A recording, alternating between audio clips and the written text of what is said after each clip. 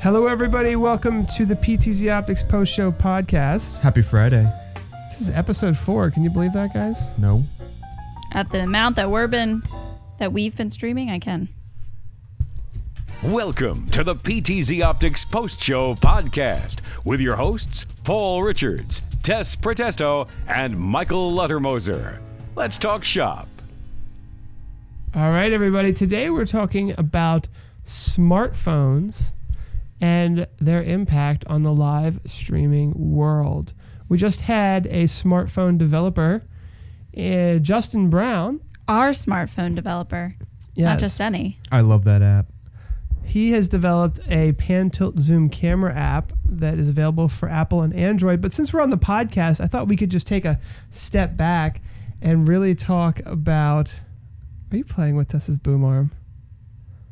Why is today Maybe. gotten super raunchy all of a sudden? Has it? What have I missed? I don't know. Everything's like I just missed been everything. There's still a chance Paul's to correct course. Okay, playing guys? this. Ooh. No, Michael, there's still a chance to correct course and go forward. Oh. So we're taking the high road here. Take the high road. Let's go ahead and arrest those thoughts. Put your hands in the air. All right, we've arrested all the raunchy thoughts, and now here we are, and we're talking about live Clear, mindful streaming heart. phones, cameras, but specifically smartphones and their effect on the live streaming media world. Now, Michael, you come from a video production background, Yes. and I think it pisses you off slightly that everyone has a 4K camera in their phone, in their pocket now, right? A little bit? Yeah, it's like kind of disheartening that you spend all this money on expensive DSLR equipment for your job, and little cousin Danny just like comes over and pulls his iPhone out that has a 4K camera in it. Yeah. Like you're just like why did I? Like WTF. Yeah, WTF my life. Now, in the same vein, I think a lot of people in the video production streaming world kind of feel that way too, where they're saying, hey, I spent tens of thousands of dollars on live streaming video production gear, and I'm telling my client, hey, it's going to cost $2,000 to stream this event with multiple cameras, and their client's going, I can stream to Instagram with my phone. Like what are you doing with all this expensive gear?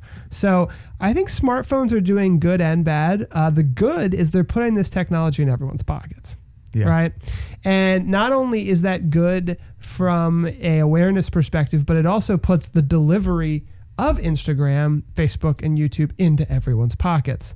Yeah. So now there's just an infinitely larger number of screens for people to watch live streams and be People to notified. reach accessible humans. I don't know if you want to dive down this rabbit hole about the hold on, let me ask Paul first before I mention this name. The Mevo, which is owned by Vimeo. Vimeo. Yes. It's not Vimeo, it's Vimeo. Vimeo, yeah. Vimeo, which is owned by a company called actually Livestream. Or is Okay, it the all other right, way you got around? it. Is it backwards? They merged or Vimeo something. Livestream The company created Mevo. Okay. And Vimeo bought Livestream. Okay. But the point I was trying to get to is that they have an app basically that you can pull up on a tablet or your phone that is actually like full-blown production on your phone. And that right there is kind of mind-blowing that all that production software can just be accessed through an app on your phone. You can do multiple changes. So you're saying Yeah. it's not just an application version of a Mac or PC based software. It's solely for mobile devices. Yeah, for that. It's almost like a disruptor for what I'm seeing like towards vMix. Mm-hmm. But it's not powerful enough now. It's Right. not powerful enough. And but something like that is, how we were talking about DSLR cameras and 4K cameras connected to your phone, that'll be available soon. Yeah, and I think that one of the things that a lot of people are leveraging is like the Sling Studio or the Mevo. Both of those products use a smartphone, ideally an iPad, to do all of the controlling, all the switching, all of the video production is done on an iPhone, an iPad, and there's two ways to go about that. You basically have an app on your phone or your iPad, and generally that app is actually more or less a controller for the Sling Studio or the Mevo. So the processing and everything still happens on the device that you're controlling, but your phone is essentially a pretty darn fast computer that can do a heck of a lot. We are cyborgs with our phones. We are. That's what Elon Musk was saying. The only thing that's stopping us is the data transfer. We just need something stronger, like a Neuralink. Yeah. Well, Anyway. and I mean, do you really need a Neuralink to choose which camera that you're going to switch to? I think that a touch interface, an iPad interface, and actually Andrew Cross, the CEO of NewTek, he made a little speech at NAB, and I don't think it was confidential, but maybe some of it was. I'll be careful what I share. But he was saying how NewTek is starting to think about redesigning the TriCaster and redesigning a lot of the NDI tools to support the thought that kids are growing up with the touchscreens. So if you want a camera source to go full screen, you swipe it forward, and if you want to move it off, you swipe it left. And building, and I think like Snapchat, when it first came out, like it got the touch interactivity, like UI design right. Yeah. And it was almost like the kids of that generation were really happy to have like a know-it-all thing that like their parents couldn't even like swipe into what they're doing or figure out the way it even works. Those kids are going to grow up and they're going to get jobs and they're going to work in media, and they're going to look at some of the technology today, and hopefully it'll be changed to fit that mobile first touchscreen world. I can totally see all the hardware slowly being edged out to all like software based. Like no one's gonna buy a hardware anymore for video production or to switch. It's just gonna be on like an iPad.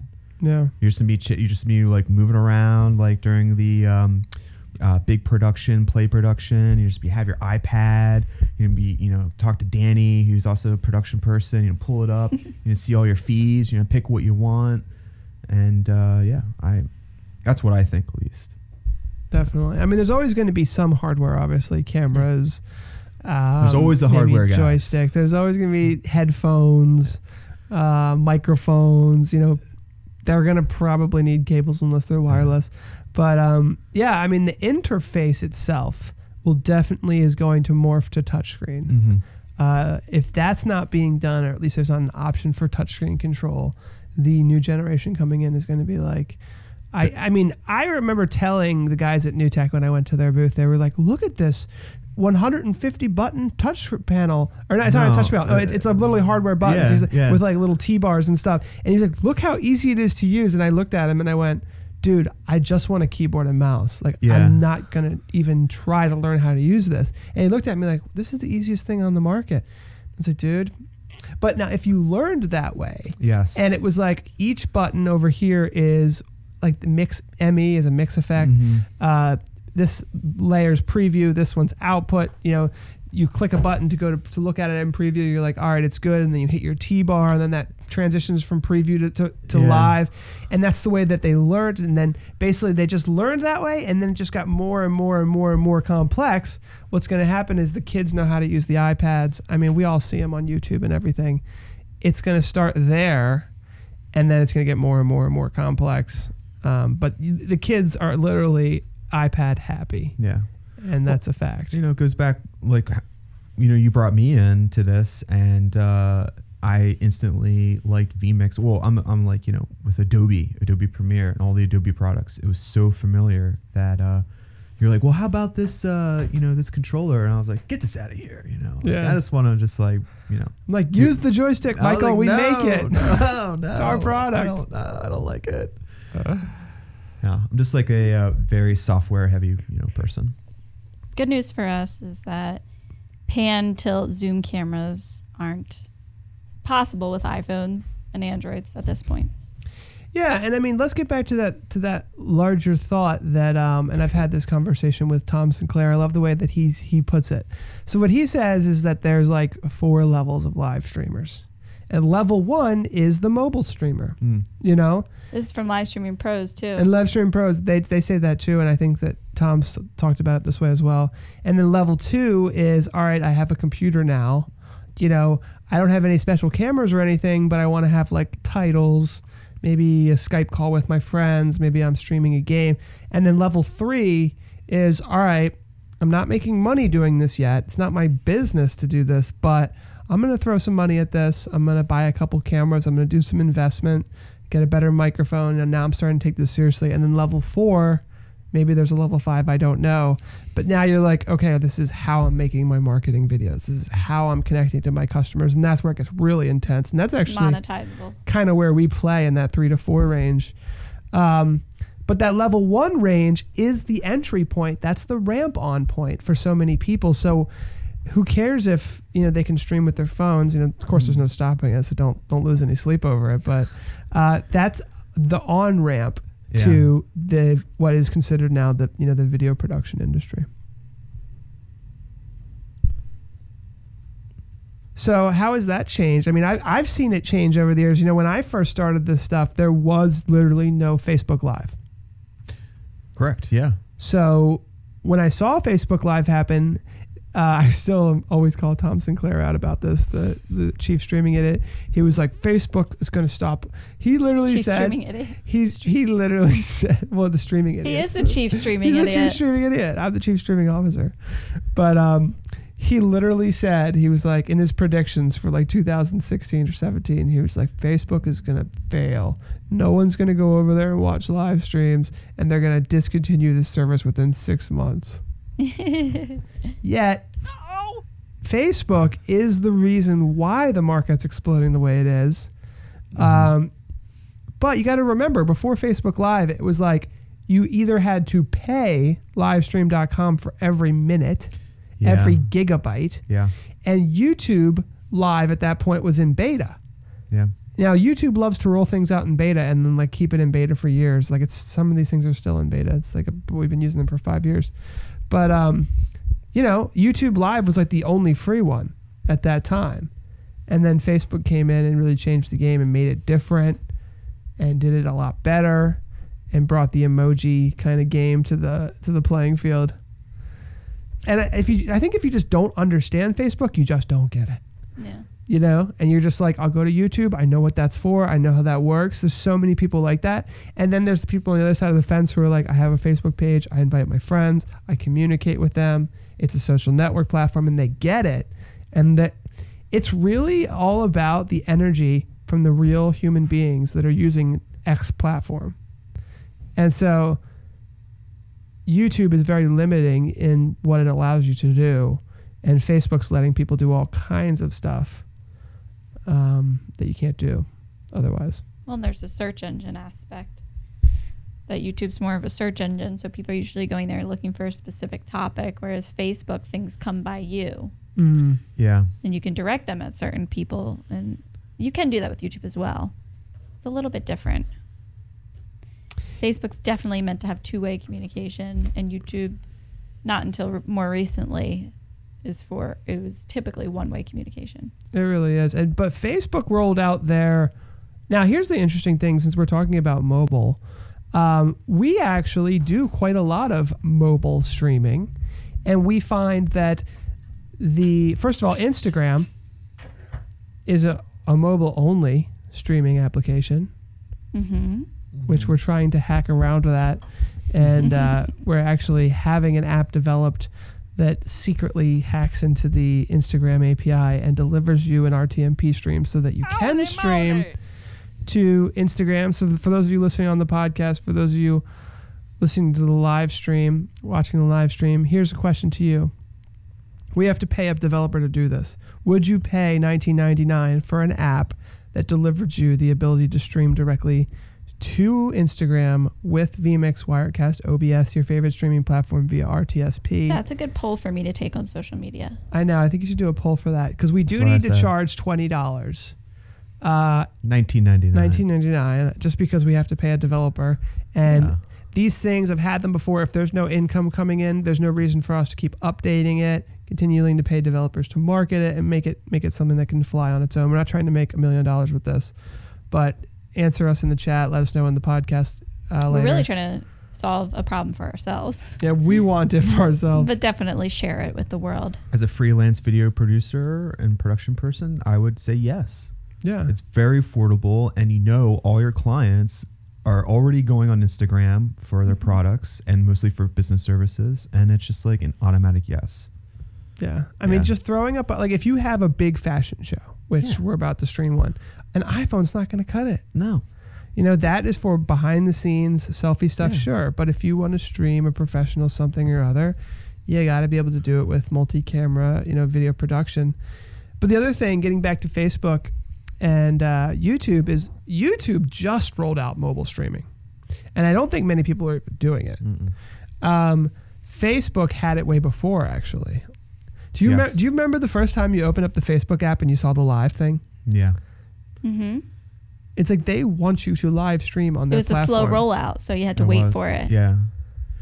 This has only been happening the last 4 years. Like if you can remember back in 2014, it was still the Wild West. Like you could kind of do growth hacking. You could kind of cheat the system a little bit. And they really locked it down over the next couple of years. But only 4 years ago, Yeah.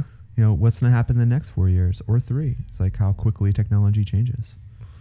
I mean, it's possible that this whole Instagram streaming thing, a lot of times when you look at these quick changes, in the beginning, it's whoa. Mm-hmm. Yeah. Super fast growth. And the, Instagram or Facebook just is let's see what happens. Let's throw it out there. And then they're all right, reel it back. But if we were to stream with vMix to Instagram and show the comments live on the screen, that we would I don't think anyone has ever done that, stuff like that. One thing though that you have to consider is that we're not going to be able to pull Instagram comments into social. You can. You can? Yeah. Wow. vMix Social supports yeah, Instagram. we used to do it. Duh. So it's possible. We used to do that. Of course, we've never done it before. I don't know. No, we've done it. Exactly. Yeah, but I don't know if it pulls in live stream comments or just comments on your posts. On a post. Yeah. So I'm not sure exactly how that's going to work, but I completely forgot about that. Hey, if you like streaming and you want to stay involved with the cutting edge, we're doing a lot of this stuff. But right now we're just reflecting, and it's true, Mike. You're saying the past 4 years. I always forget, but I think Facebook Live's been around for about 2. Okay. And like you said, Tess, you're right. It was a slow rollout. Some right people when got I started working at Haverford. a year ago. Some people right when you started is when Facebook Live was just being released, and it was a slow rollout. Not everybody had it. Like you said, Mike, in the beginning, it was if you went live, every single friend you had and their mother was invited to come watch. The algorithm wasn't tweaked yet. Everybody saw it. That was the whole thing with the organic growth and stuff back That's then. the way YouTube was too, and I wish we had a bigger YouTube audience when we first started streaming. Maybe you think things would have happened quicker. Potentially, and one of the things that I will recommend, or one of the things I'll mention here, is our YouTube strategy. I think is interesting. It's changed with the algorithm. So on YouTube, when you start streaming, I believe that every single subscriber that you have is notified that you're live. I'm pretty sure. But our strategy on YouTube has changed. One of the most important things about the algorithm is watch time. So one of the most important things are people watching your video, and then are people interested in clicking the thumbnail. So do they click the thumbnail when you're ready to go? And one of the things that we've been doing a lot of is streaming shorter shows. Mm-hmm. Yeah. So what we want to do, what we've decided to do, our overall strategy in 2 seconds here, is create live content that we email everyone to go see. We create an engaging live show, but we keep it short enough so that people watching on demand can still watch it. And it's I'll watch a 20-minute video. Because people can live stream forever, and it's long form content, and people like to watch that. But I think that if you're making long form content that's an hour long, your on demand viewership later on YouTube, people aren't going to, I know I'm not going to search through this hour long video and try to find the one thing that I want to see. Vocab word that we're looking for is retention. Yeah. We want retention. So you can leverage the fact that everyone's being notified that you're going live. Mm-hmm. You're emailing it, leverage the excitement, get the views, get the retention, but don't drag it on forever to the point where it's not going to be valuable on demand, because that's that long-term 3 years later, are people still going to want to watch this? Use it as an on-demand platform the way it was built to be used. And then we're using Facebook and Twitch differently. Mm-hmm. Because Facebook doesn't have an on-demand value, let's be honest. Mm-hmm. It's on your feed for a little bit. No one scrolls to the bottom of your feed. It's really a flash kind of lightning blast, if you will. And you're really paying to get on people's news feeds at this point. Yeah, it is a very much pay-to-play type of platform now. So we're just streaming away. Yeah. On and then Twitch, you stream onto Twitch, and then I think it's automatically deleted after 2 weeks anyway. Mm-hmm.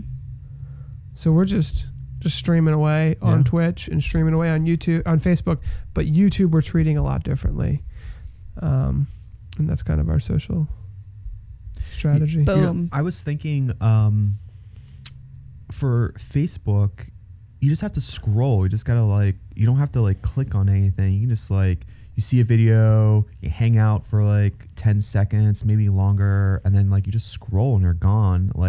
For YouTube, you actually have to click. You have to click a couple. So much more intent. You have to be put work in to leave the page. Yeah.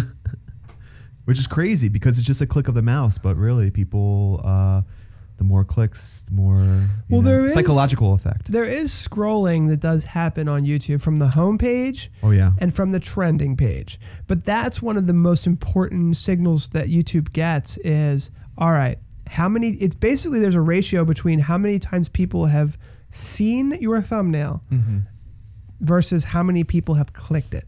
And I forget what it's called, but it's it's actually one of the most important ones, because they're all right, we've shown this thumbnail to 1 million people, but only 1% click.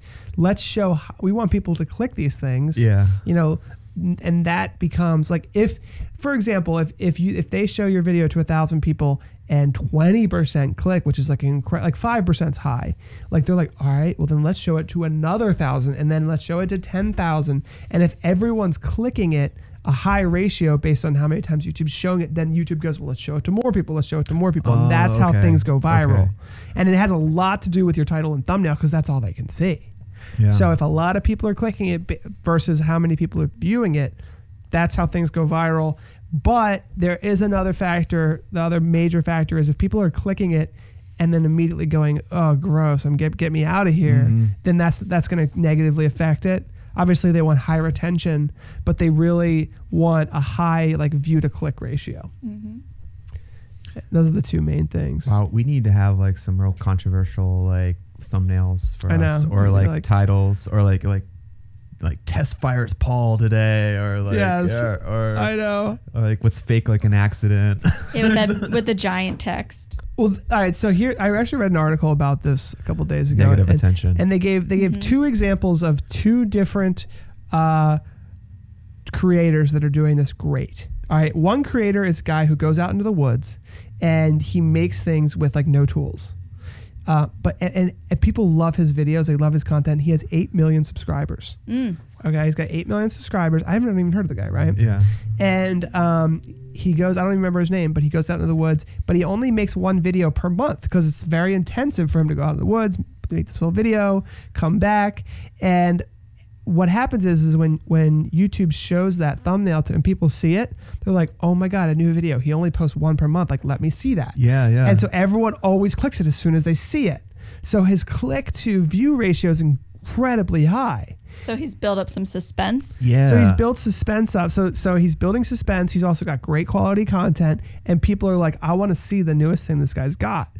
Now, here's the exact opposite that also works great, but it's more clickbaity. There's another company, another channel that's got about 10 million views.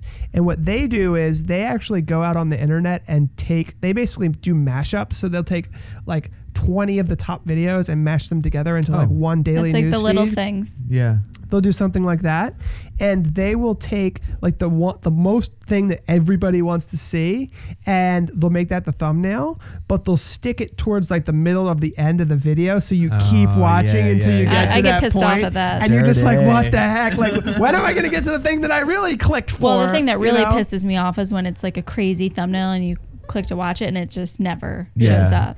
It was just a complete trick. But it is in there, but it's inserted so far in That's the back okay. that you have to watch through. Right. And they were like, look at this strategy. People are clicking the high click-through ratio and high retention because they're hiding it halfway through. They're waiting for it. So that's really clickbaity, but it works. Yeah. So those are two different ways. One like incredibly authentic way and one incredibly clickbaity way. The one that always like gets me is when they take like an expensive piece of equipment like a camera and they cut it in half with like a stream of water, you know, like laser or something, and then they show the camera, like the $5,000 camera, like in half, and you're like, no. I get that all the time with girls cutting their eyelashes off and cutting their eyebrows off. Oh yeah. And then they're like holding the razor, and I'm like, and so I'm like, I have to watch this. And then she never does it. Really? Yeah, it's pure clickbait. Oh, it's so bad. Yeah. I like though, just jumping back to the guy that goes off into the woods and makes something. I like that I want to go has, watch like, him. He has like super high quality content only once a month. You have almost like FOMO, like you can't miss it. Mm-hmm. And then you know it's high quality too, so he spends all his time on it, and you're like, yeah. Does he even have a knife? What's his name? I've never even seen it, to be honest. I was just reading an article as it was an example. What was the article? I can't even remember. Give me something. It was clickbait. You know, I just like clicked it and read it. It was an article on LinkedIn. Do you remember the stupid video that was out like last year, a year and a half, and it was on Facebook a lot, and it was this guy, like survival guy. He makes a hut in the middle of the woods by himself with like only an axe. And he makes like a bed, and he makes like there he is. A stove. You found him? Primitive technology. This is it. Yes. Yeah, 8 million subscribers. That's him.